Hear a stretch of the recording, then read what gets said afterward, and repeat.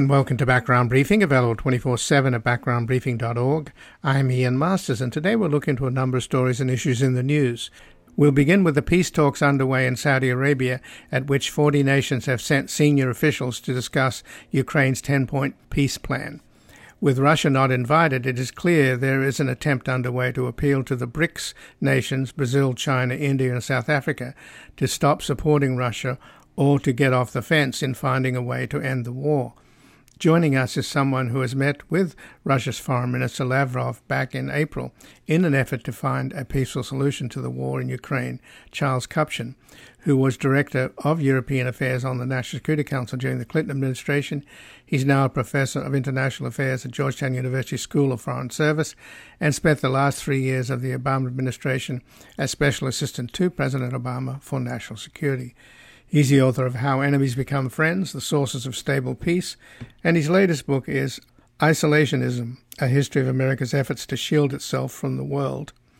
Then we'll speak with George Beebe, who feels that Saudi Arabia is making a significant mistake by not inviting the Russians to participate in the Jeddah Peace Summit, because there can be no meaningful progress towards a peace deal that doesn't include both parties to the conflict. The Director of Grand Strategy at the Quincy Institute for Responsible Statecraft. He served in government for nearly 25 years, including as Director of Russia Analysis at the CIA and as a White House advisor on Russia matters for Vice President Dick Cheney. His latest book is The Russia Trap, How Our Shadow War with Russia Could Spiral into Nuclear Catastrophe. Then finally, after the magistrate judge who arraigned Trump on Wednesday reminded him, quote, that it is a crime to try to influence a juror or threaten to attempt to bribe a witness or any other person who may have information about your case, or to retaliate against anyone for providing information about your case to the prosecution. But then Trump posted a threat, if you go after me, I'm coming after you. We'll discuss how, in spite of Trump's claims of victimhood, the real victims of Trump's attempt to steal the 2020 election are the over 90 million Americans whose vote Trump tried to steal. Joining us is Amanda Marcotte, a feminist author, blogger, and politics writer for Salon. She's the author of Troll Nation, How the Right Became Trump-Worshipping Monsters Set on Rat-effing Liberals America and Truth Itself. And we'll discuss her latest article at Salon, Why Trump's January the 6th indictment Feels So Different. This time, there are victims.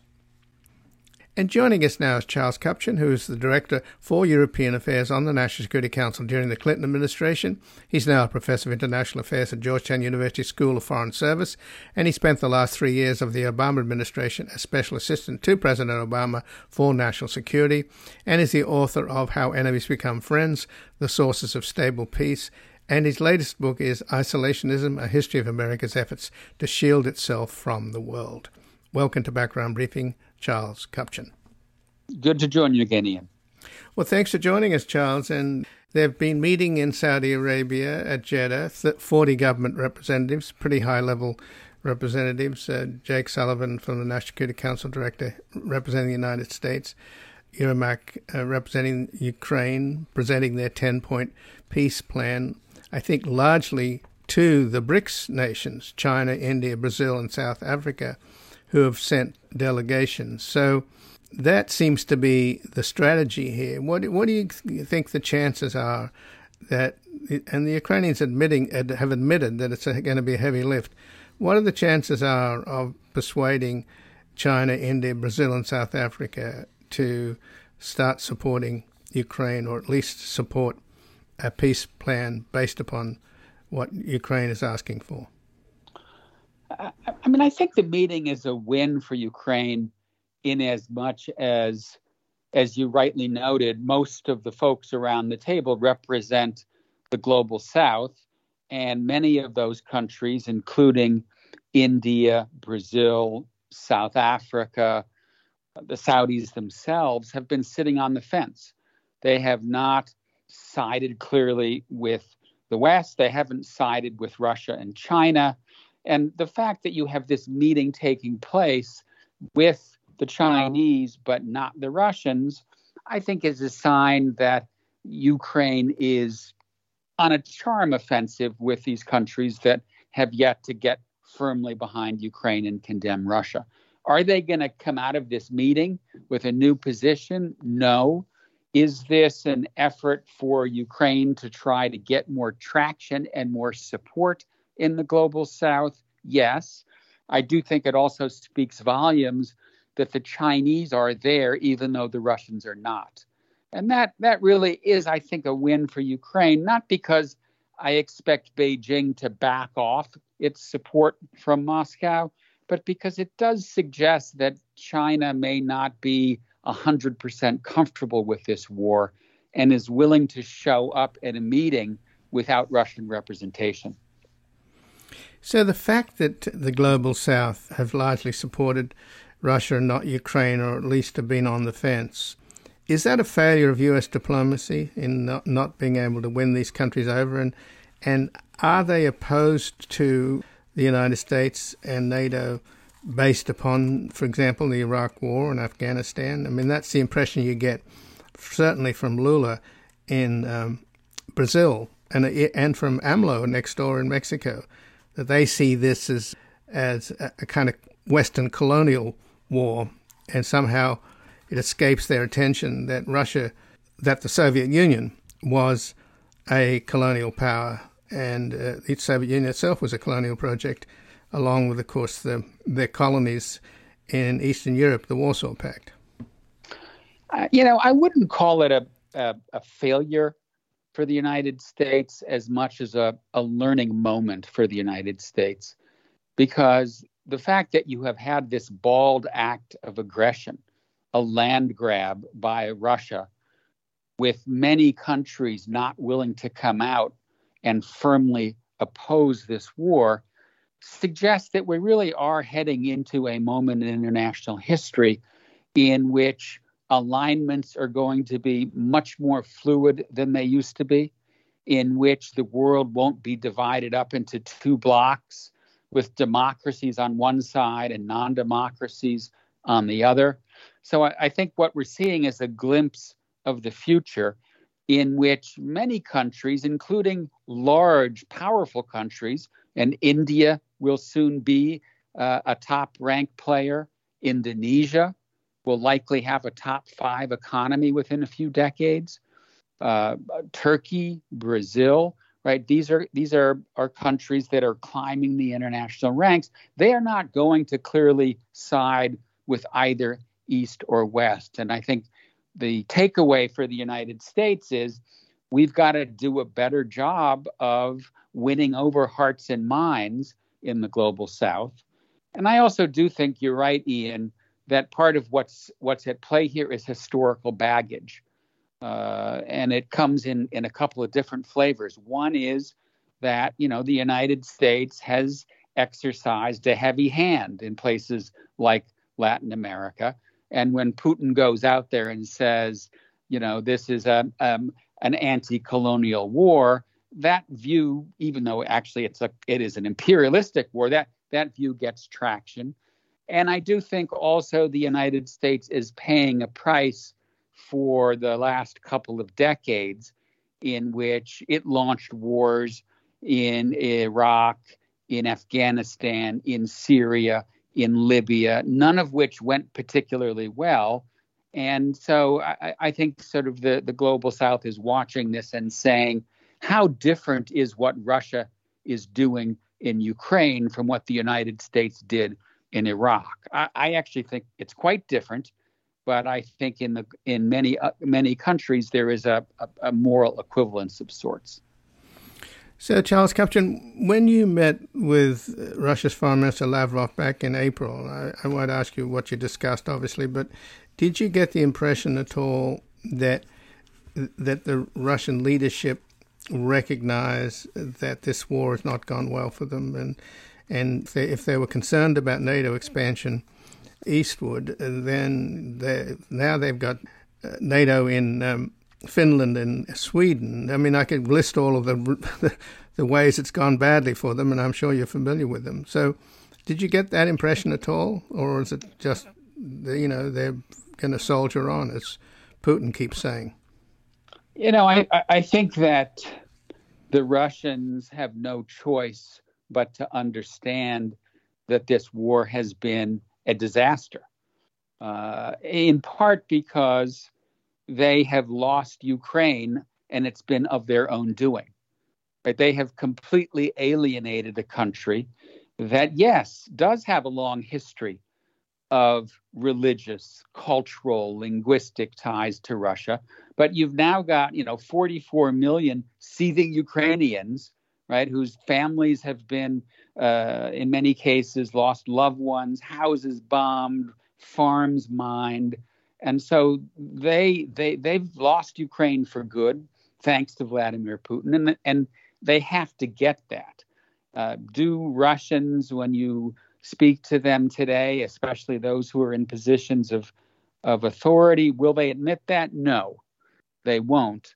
But you don't have to be a rocket scientist to understand that this war has backfired. And as you mentioned, this was in part about rolling back NATO enlargement, undoing the post-Cold War settlement in Europe. They've got the opposite. They now have Sweden and Finland joining NATO. They've got more U.S. troops in Poland, more West European troops in the Baltics. So this really has been a real failure for Putin. Are they prepared to try to get out of this box? No. I think, unfortunately, right now, both Ukraine and Russia are determined to slug it out on the battlefield. And that's why this meeting that we're discussing in Jeddah this weekend isn't really going to make a difference, and that we're not yet at a point in which either side is ready to move from the battlefield to the negotiating table. I do think that we're going to get there sooner rather than later. As far as I can tell, Ukraine's offensive is not going particularly well. They don't have a lot more combat power to bring to the field. Might they break through Russian defenses? Yes. Is it clear that they're going to make it to the 91 borders and restore territorial integrity? I think it's very unlikely that will be the outcome. And that means either a frozen conflict or eventually an effort to negotiate a ceasefire and then a permanent territorial settlement. But it's a pretty heavy lift for the Ukrainians to break through these Russian defenses, and the Russians have had months to prepare them, if they don't have any air cover. And the Russian Air Force is intact. The Army and the Black Sea Fleet have taken a lot of hits, but the Air Force is unscathed, and I don't see how you could have a major breakthrough with columns of tanks that are vulnerable to Russian fighter bombers and attack helicopters. That assessment would be consistent with my own. The offensive has been running now for multiple weeks. My understanding is that in one section, Ukraine has been able to puncture the first line of Russian defenses, but there are at least three lines of defense: minefields, trenches, tank traps, concrete fortifications, more trenches. You're right to say that the Russians have had multiple months to put in very, very formidable defenses. And we know from history that a force that's on the offense needs considerable superiority to break through forces that are hiding behind and dug into defensive positions. So right now, I'm not terribly optimistic that this is an offensive that is going to succeed in getting the bulk of Ukraine's territory back into Ukrainian hands. That then confronts the Ukrainian government with a rather difficult choice later this year, which is, do you just keep at this, more of same for several years, hoping that the U.S. and its NATO allies keep sending more artillery, more tanks, more armor, more drones? Or do you begin to say, you know what?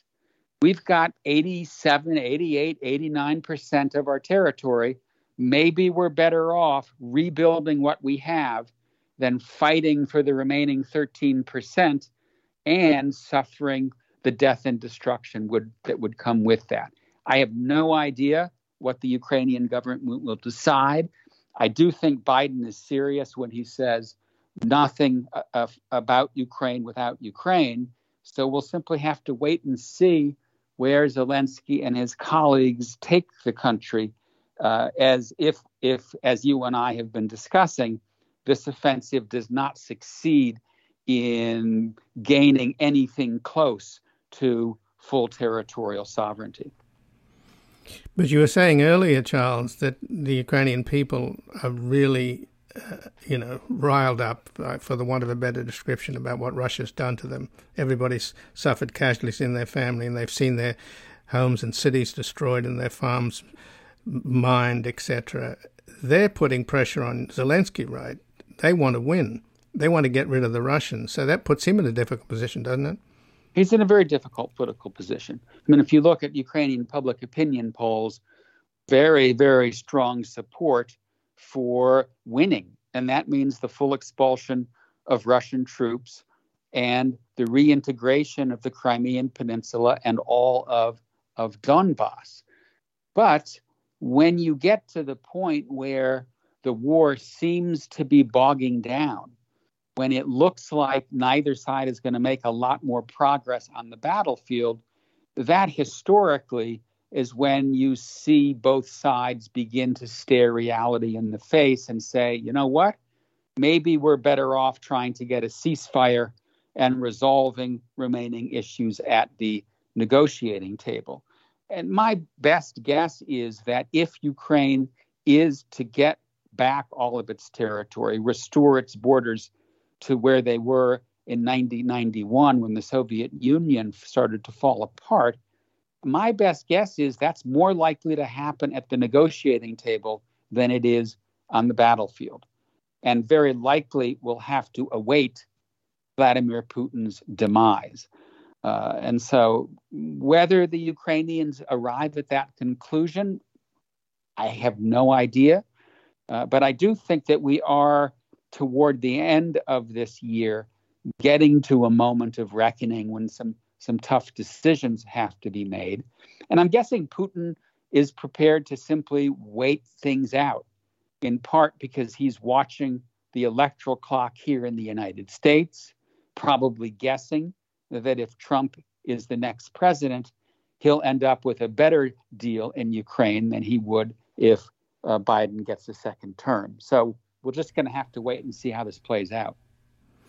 So just in the last minute then, in your meeting back in April with Russia's Foreign Minister Lavrov, without getting into details, but can you just give us a sense of whether you think that at the end of the day they want to make a deal? Because as you just pointed out, I agree with you. I think Putin is hoping that Trump will be reelected, and he's probably, using active measures to help him get reelected. So what's your final impression there, whether or not they want to make a deal? I think we just don't know what Putin's preferences, red lines, minimum acceptable outcome are. I think Putin went into this war fully convinced that he could pull Ukraine back into the Russian fold, that he could topple the government in Kyiv, install a puppet, and effectively reintegrate the country into Russia's sphere of influence. Now that he has alienated every single Ukrainian, except perhaps a few that have moved into Russia, one would think that he would have to arrive at a conclusion that he's not going to reintegrate the country. Does he then decide that he's going to look for a consolation prize and try to keep hold of those territories still under Russian control? Maybe. But at this point, I think it's very difficult to know what the Russians consider to be an acceptable outcome. At some point, one would think that reality would stare them in the face, and they would realize that this war has been an utter strategic failure. But that's not likely to be Putin's conclusion, and that's why I'm guessing that a stable peace and the potential restoration of Ukrainian sovereignty is probably going to have to wait until Russia has a new president and hopefully a president that has a very different view about how to conduct Russian foreign policy. Well, Charles Kupchan, I thank you very much for joining us here today. It's been my pleasure, Ian. And again, I've been speaking with Charles Kupchan, who was Director for European Affairs on the National Security Council during the Clinton administration. He's now a Professor of International Affairs at Georgetown University School of Foreign Service, and he spent the last 3 years of the Obama administration as Special Assistant to President Obama for National Security, and he's the author of How Enemies Become Friends, The Sources of Stable Peace, and his latest book is Isolationism, A History of America's Efforts to Shield Itself from the World. We're going to take a brief station break. We're back looking into whether or not Saudi Arabia is making a significant mistake by not inviting the Russians to participate in the Jeddah Peace Summit, because there can be no meaningful progress towards a peace deal that doesn't include both parties to the conflict.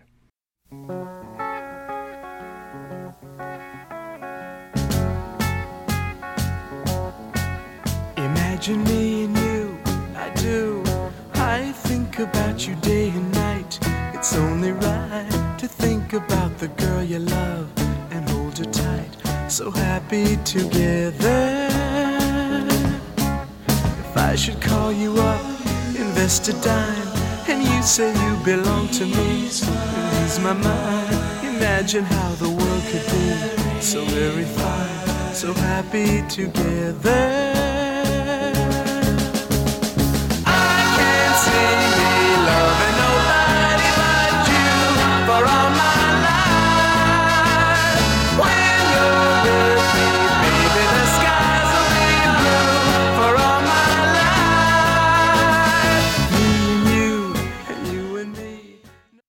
Welcome back. I'm Ian Masters, and this is Background Briefing, available 24/7 at backgroundbriefing.org.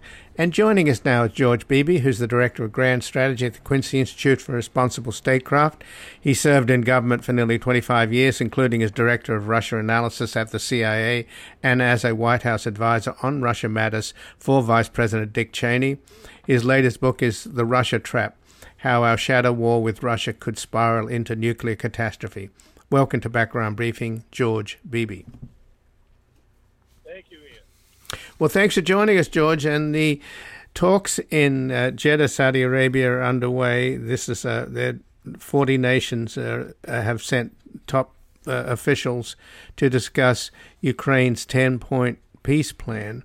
But most notable are the fact that the BRICS nations, with the exception of Russia, that's China, India, Brazil, and South Africa, are in attendance.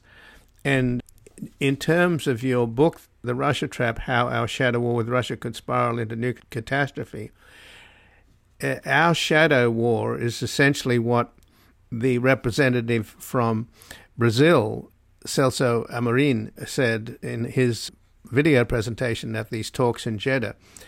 Quote, "This is not only a conflict between Russia and Ukraine," President Lula da Silva's representative said in a speech delivered virtually. "This is also a chapter in a long-standing rivalry between Russia and the West." So that seems to be the prevailing opinion of what's happening in this war in the global South. Would you agree? Yeah, I think that's right. I think there are two dimensions to this war. One, obviously, is between Russia and Ukraine. That's a bilateral war, and it has to do in part with territory, in part with how ethnic Russians and Russian speakers are treated inside Ukraine. But there is a wider strategic dimension to this, and it has to do with Russia's role in Europe, whether Europe is going to be NATO-centric or whether we can find some sort of security architecture in which Russia feels it can play a part. And that is a big part of why this war happened in the first place. So if we're going to find a way out of this, we're not only going to have to address the bilateral Russia-Ukraine issues, but we're also going to have to address that bigger strategic question of Russia's place in Europe. So do you think the Ukrainians then can convince the representatives from China, India, and Brazil and South Africa of the former, which is that they were attacked by Russia and their countries being systematically destroyed by Russia? Well, I think that's not a difficult case for them to make. Obviously, they have been invaded by Russia. Obviously, Russia is wreaking great destruction on Ukraine. And I think there's a great deal of sympathy for Ukraine in the so-called global South, including among the BRICS countries. China, it has real concerns about issues of sovereignty and territorial integrity.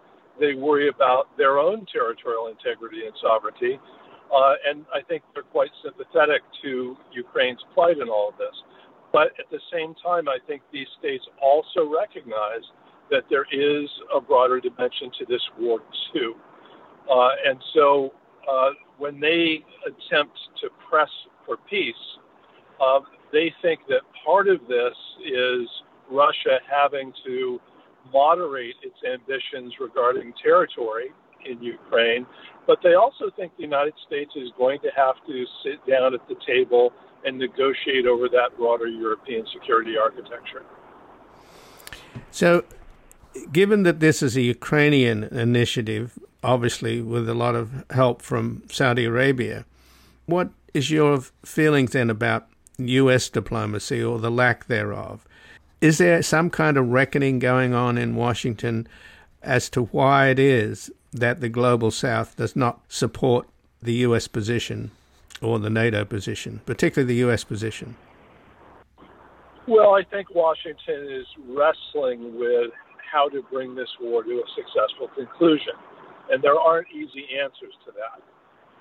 In appealing to the global South and trying to appeal to the global South, the United States is emphasizing those principles of territorial integrity and sovereignty. Those are things that much of the world can get behind. But that by itself has not proven enough to really bring the global South over to the U.S. and Ukrainian position on this. Their views are much more ambivalent.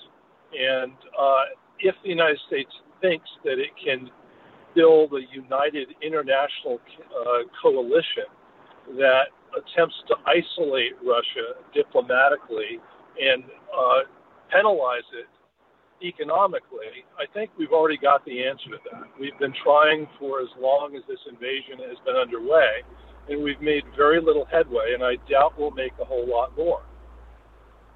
But do you think that there is a sense in the global South, or at least that to some extent we're paying for the Iraq War and the Afghan war, in the sense that so much of the global South, and particularly in countries like Africa, we're seeing this happening now in Niger, where the people are in the streets, particularly young Nigerians are in the streets supporting Russia and condemning France and the United States. And my understanding is that the feeling amongst the global South is that Russia is not a colonial power, whereas the US and NATO have a colonial history. But I find that a little hard to understand, because you can make the case that the Soviet Union was a colonial project, particularly the occupation of the Warsaw Pact countries. So why is it that Russia gets a free pass in the global South as not being a colonial power and therefore having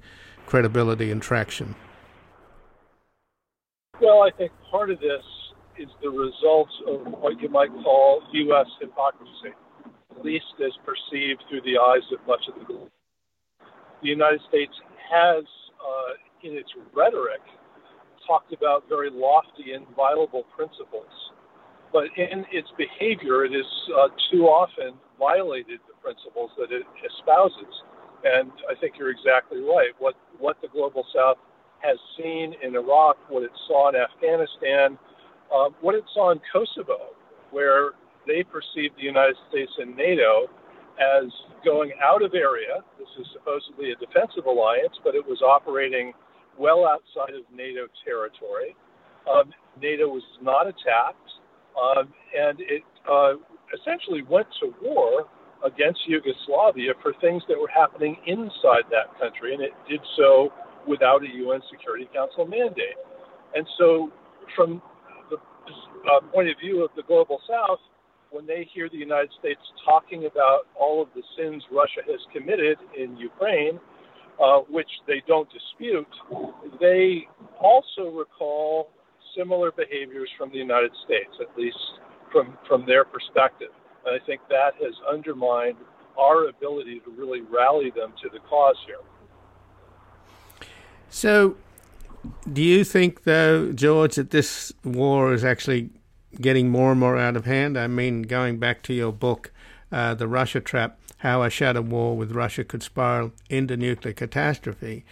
Now, the naval drones that are being used by Ukraine against Russian shipping, particularly a big chemical tanker near the Kerch Strait Bridge, and I imagine since Russia has destroyed so much of Ukraine's grain terminals and threatened to attack any ship or consider any ship bringing exporting grain out of Ukraine through the Black Sea is also carrying weapons.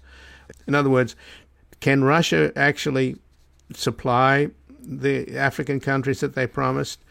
Will there not be reciprocity from Ukraine in stopping Russian shipping if Russia can stop Ukrainian shipping?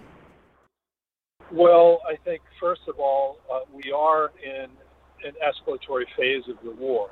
And I think it's been true for a long time that when one side seems to be getting the upper hand, the other side is incentivized to escalate.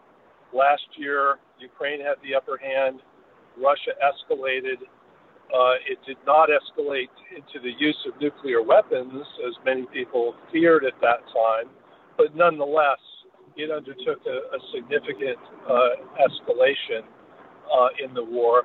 And I think right now, the Russians seem to have the upper hand. The Ukrainian counteroffensive is faltering. And as that happens, I think the Ukrainians are incentivized to do other things to try to demonstrate that they still have military capability, they can still hurt the Russians. And so how far this current phase of escalation goes, tough to say at this point. But Russia is certainly attempting to wreak havoc on Ukraine's agricultural sector. They have been traditionally a large agricultural exporter. That's a big part of their economy. And as the Russians try to grind down the Ukrainians, attacking their economy is becoming an increasing part of that. Now, I do think that the Ukrainians, as this happens, are going to retaliate directly against Russian shipping, against Russian territory, more and more. How effective that will be, hard to say, but to the degree that it is effective, that in turn is most likely to lead to escalatory steps in retaliation by Russia. So the war is not out of control, not yet, but the dangers of continued escalation are significant. The more it escalates, the closer we get to a time when this can't be kept under control, at least not very easily. But what would Putin gain from using a nuclear weapon? I mean, if he fires off a tactical nuclear weapon in Ukraine, what then? I mean, wouldn't that? I can't see the military utility of that. It would isolate him even more as an international pariah. Well, I think that's right. From a diplomatic point of view, that's something that would certainly hurt Russia. It would result in almost universal condemnation. I think there's no question about that. And that's part of the reason why I don't think Putin is very eager to use tactical nuclear weapons. And they wouldn't have a lot of military utility in a war like this. It's not as if you're going to be able to destroy the Ukrainian front lines with tactical nuclear weapons. That would have quite a devastating effect on Russia's own forces were they to do that. So militarily and diplomatically, not an attractive option. I think the only way Putin would do that would be, A, if he felt the United States or another nuclear power were attacking Russia itself, or if he felt otherwise in danger of losing this war altogether. And for a variety of reasons, I think Putin and actually much of the Russian foreign policy establishment believes that would probably result to Russia's complete demise were they to lose this war. So if they're really pushed into a corner, then yes, I could see that. But George, do you think that the United States, and I guess by extension NATO, have really seriously wanted Ukraine to win this war? Because our side keeps setting these red lines. You can't have tanks, for example, and then after a few months they relent and let them have tanks. And the same now is happening with the F-16s, although they won't arrive for a year. And meanwhile, Russia has air superiority. And I can't see how the Ukrainians could make a breakthrough in the Russian lines with all of the equipment and the armor that the West has supplied them without being vulnerable to Russian air power. And so, I mean, are we seriously? Is there an ambivalence on the part of NATO and the United States in terms of how much they're prepared to help Ukraine? Because the Ukrainians are complaining, as you guys dither about whether to give us weapons, it's given the Russians months to prepare these formidable defenses, which the Ukrainians are having a hard time penetrating. Well, yes, I think there is ambivalence in the United States, not about whether we want Ukraine to win. I think we certainly do. We're not ambivalent about that. The problem we have here is how do we balance our desire to support Ukraine militarily and to see them succeed on the battlefield with our concerns about escalation into a direct conflict between Russia and the United States. And that's a balance that we've tried to strike from the beginning of the war. And I believe it's an important balance to strike because everyone loses if this war were to escalate into a direct U.S.-Russian military conflict. That's not a war anybody can win, and particularly not Ukraine. So now the second thing I'll say is I don't think there are weapons that the United States can provide to Ukraine that would ensure a Ukrainian military victory on the battlefield. Even if we were to provide F-16s, we can't provide them in enough numbers, with enough trained Ukrainian pilots, and in the conditions that Ukraine has to fight under for that kind of a transfer to make much of a difference in this war. I think that also goes true for tanks. And you can see in the current counteroffensive, the Bradley infantry fighting vehicles, the Western tanks that we provided, the Russians are destroying in fairly impressive numbers. So these are not magic weapons that can bring the Ukrainians victory. And I don't have much sympathy for the argument that Ukraine's struggles in the counteroffensive are the result of lack of American support. So earlier in today's program, George, we spoke with Charles Kupchan, who met with Russia's Foreign Minister Lavrov back in April, and the White House was quick to say that this was not any kind of a back channel for the Biden administration. What's your understanding about what kind of dialogue is happening between the United States and Russia? Well, at the diplomatic level, the official level, government-to-government level, there's not a lot of discussion. We have made some attempts to try to engage with the Russians discreetly. Bill Burns, the CIA director, has had some meetings with the head of Russia's internal intelligence service. I think there was some hope that this might lead somewhere to more robust discussions about some of these issues that we've been talking about, but they have not, in fact, gone anywhere. In situations where governments have such constraints on their ability to talk directly, track two discussions, as they're called, between experts who are not members of their respective governments can be a way of keeping dialogue alive, talking about things that governments can't really talk about very flexibly, exploring where the other side's positions might be. And I think that is in part what has been going on. And that can be a useful thing in circumstances like this. So I understood that Ambassador Burns, the head of the CIA, he has been having phone conversations with Orishkin, right, the head of the SVR, and at one point he did have a phone conversation with Putin himself. Well, and he's also met in person with Orishkin. Right. So that's an open channel then, is it? Well, it is not closed, but it's not a very active one, and I think both the Russians and the Americans have been disappointed in what kind of fruit that channel has produced so far. Mm-hmm.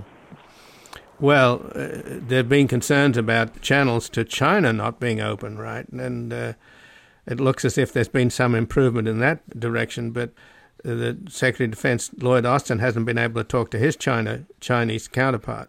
So none of these things are particularly healthy, are they, when these superpowers can't talk to each other? Well, that's right. Having dialogue with your adversaries is important, not just with your friends. In fact, I would argue it's even more important with your adversaries than it is with your friends. So we do need to be talking. I think that's right. So just in closing then, George, what's your sense of what might come out of these talks in Saudi Arabia? They happened on Saturday and again today on Sunday. Well, I doubt very much is going to come out of this. They're billed, of course, as peace talks, but with the Russians not in attendance, it's pretty hard to imagine how that term really applies. This is really an attempt on Ukraine's part to build as much international support for its negotiating position as it can. And Ukraine's negotiating position is essentially that Russia needs to surrender. It needs to stop fighting, withdraw its forces from Ukrainian territory, pay Ukraine reparations, and send Putin and the rest of Russia's senior leadership off to The Hague for war crimes prosecution. Now, those are not terms of negotiation or compromise. Those are terms of capitulation. So I'm not sure that Ukraine is going to get much more support for those terms as a result of the talks in Saudi Arabia. Well, George Beebe, I thank you very much for joining us here today. Thanks, Ian. And again, I've been speaking with George Beebe, who's the Director of Grand Strategy at the Quincy Institute for Responsible Statecraft. He served in government for nearly 25 years, including as Director of Russia Analysis at the CIA and as the White House advisor on Russia matters for Vice President Dick Cheney. And his latest book is The Russia Trap: How Our Shadow War with Russia Could Spiral into Nuclear Catastrophe. We're going to take a brief station break and back looking into Trump's claims of victimhood, where in fact, the real victims of Trump's attempt to steal the 2020 elections are the over 90 million Americans whose votes Trump tried to steal.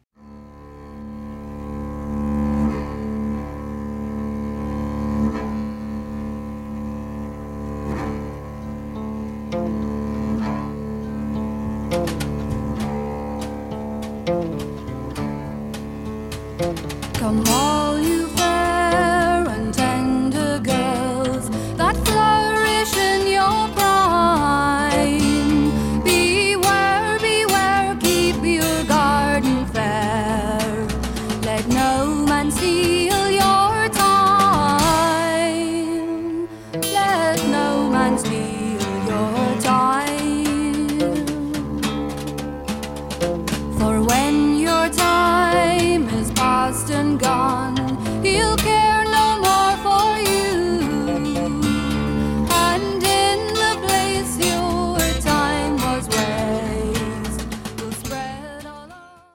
Welcome back. I'm Ian Masters, and this is Background Briefing, available 24/7 at backgroundbriefing.org. And joining us now is Amanda Marcotte, who's a feminist author, blogger, and politics writer for Salon. She's the author of Troll Nation, How the Right Became Trump-Worshipping Monsters, Set on Rat-Effing Liberals, America, and the Truth Itself. And her latest article at Salon is Why Trump's January the 6th Indictment Feels So Different. This Time There Are Victims. Welcome to Background Briefing, Amanda Marcotte. Thanks for having me. Well, thanks for joining us. And as Trump left Washington, D.C. on Thursday after his third indictment and arraignment, and he was actually told by the judge, warned about trying to essentially influence the jury, that he should behave himself. He goes to the airport and then basically portrays himself as the victim, and that it's, he's the leading candidate, and it's the Biden administration that's out to prosecute and persecute because he's way ahead of Biden, as he said. But then he went on that toxic well of American carnage, going back to his inauguration, talking about how disgusting a city Washington, D.C. is with graffiti and filth. And I can't help feeling, Amanda, that was a code for the kind of jury pool that he's going to be facing. What do you think that was all about? Yeah, I mean, they're attacking the jury that hasn't even been impaneled yet for the same reason that they attacked Philadelphia, Detroit, Atlanta, cities like that during the attempted coup in 2020. And it all comes down to the same dog whistling argument that big cities with large black populations aren't real Americans, that they have no right to sit juries, they have no right to vote, that they are frauds or fake. It's just racism. It's just racism. I don't even know that we need to really I think sometimes there's a tendency to try to overtalk this, but make it sound more complicated or interesting than it is, but it's not. It's just him doing white nationalist identity politics and, making the dog whistling argument that it should be illegal for black people to sit in judgment of him.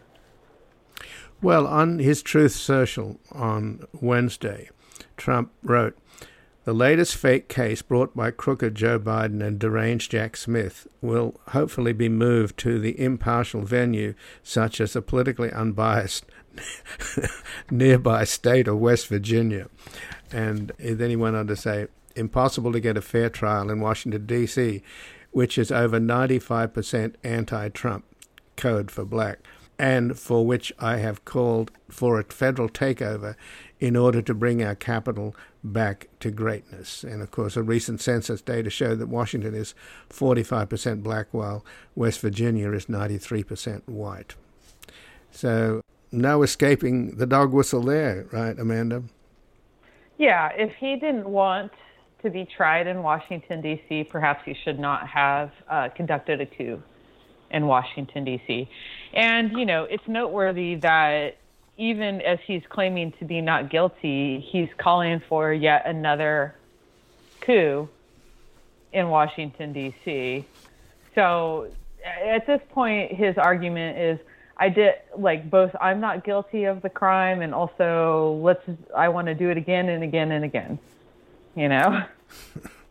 Your article at Salon, Amanda Marcotte, Why Trump's January the 6th Indictments Feel So Different. This time there are victims. You end the piece by saying, Trump tried to steal your right to vote, just like he stole those classified documents. Trump didn't just commit crimes against the government or an abstract concept like democracy.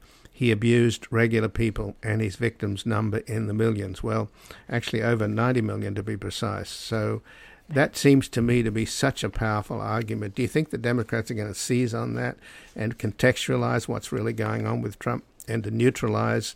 I don't think he can do much about his base and penetrate the bubble of delusion. But maybe you can peel off enough reasonable people in this country, independents and Republicans, to recognize that this guy was taking away their right to vote.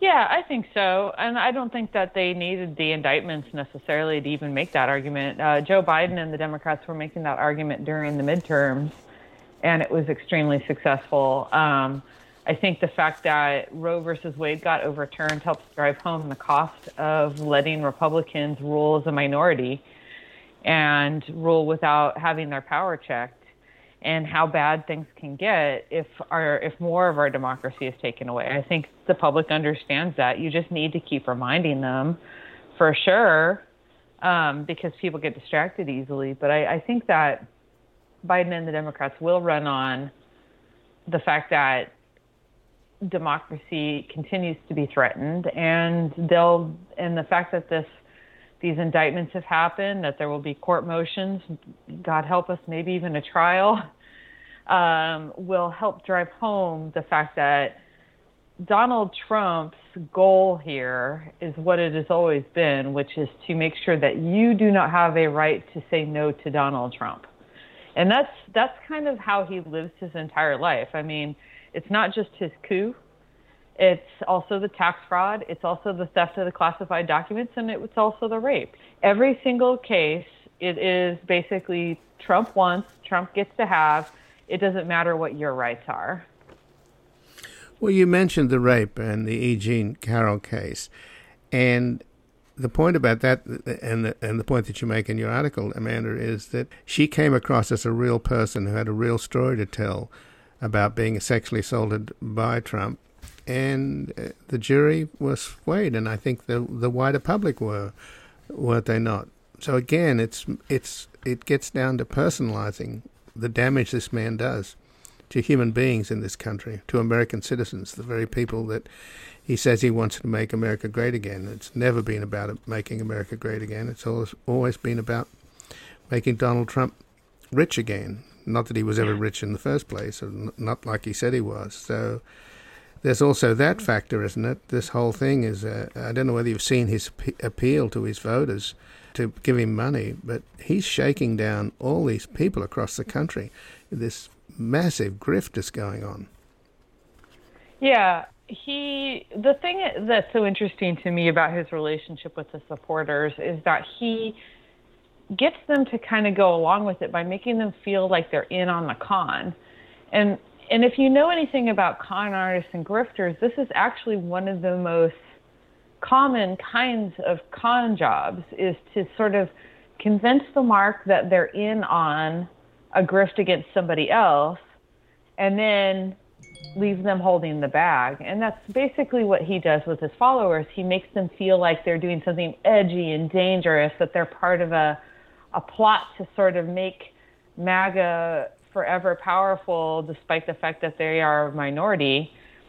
And they get so caught up in the fantasy of their own power that they don't realize that he is actually using their own ill intentions against them to shake them down, like you said, for money.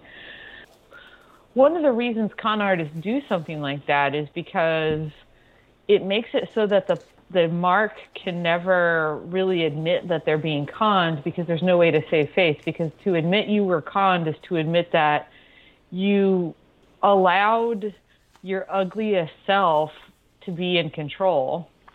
So that's why I think we're seeing this unwillingness, this just unbelievable unwillingness to admit he's a criminal, to admit the most obvious facts, because to admit that is to admit that they voted for a guy that they knew was a criminal, that they knew was a rapist, that they knew was a fraud, because they thought he would get one over on people they didn't like. And so to admit that is to admit that they're bad people, and they're just never going to do it. Rudy Giuliani played a role in trying to take your vote away, right, along with Eric Trump. They showed up in Philadelphia right in front of the building where the votes were being counted, right? So describe that scene, these jackasses showing up at the convention center, and how there was a counter demonstration that drove them away. Yeah, so I live in Philadelphia, which was immediately targeted like the day after the election by Trump and his conspirators for claiming that our votes were fraudulent and needed to be thrown out. Rudy Giuliani concentrated really heavily on Philadelphia, and the day after the election, he started his campaign coming here with Eric Trump to the convention center to claim that they needed to stop counting the votes inside. And those votes were all the mail-in ballots.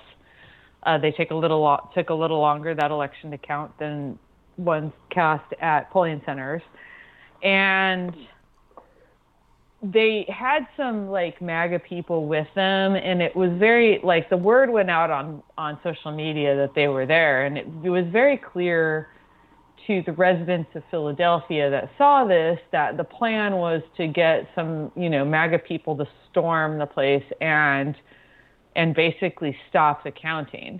And we knew this because they'd already tried it in Detroit, they tried it in Phoenix, they got pretty far in some of the places they tried it. So this is Philadelphia, however, the F around and find out city. and I raced down there both as a reporter and somebody who was, personally affected by this because my vote was in that building.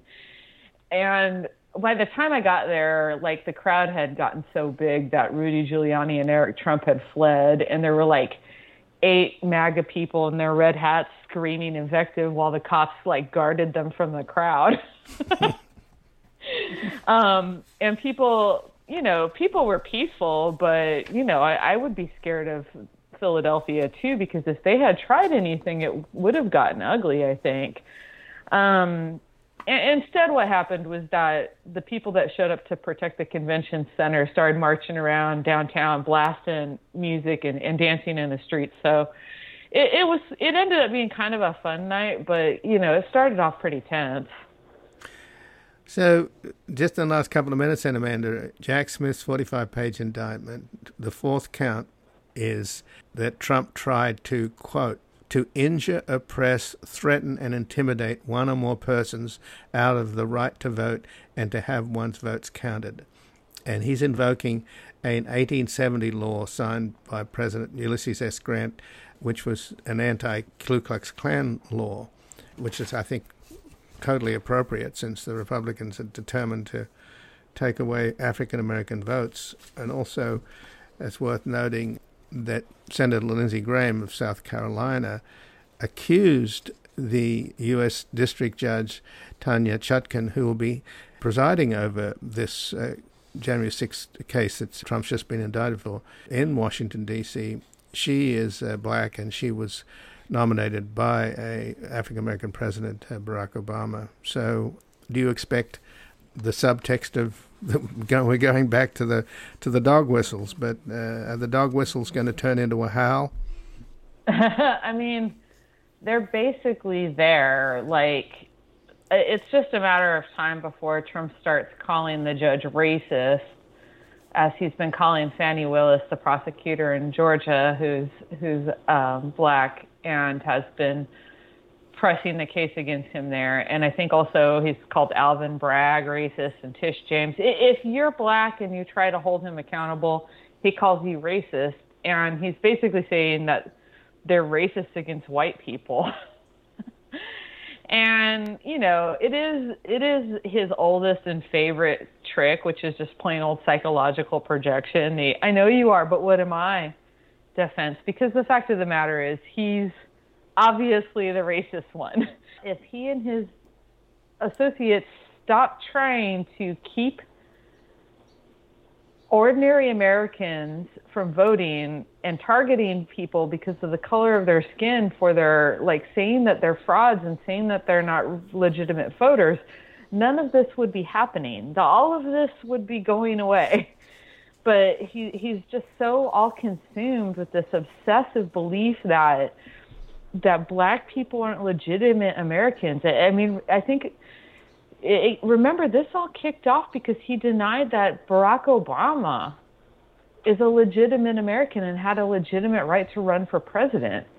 I mean, this has been his thing from the beginning. Well, it's unfortunately resonating in the country. As you said earlier, racism is there. It's more than a subtext.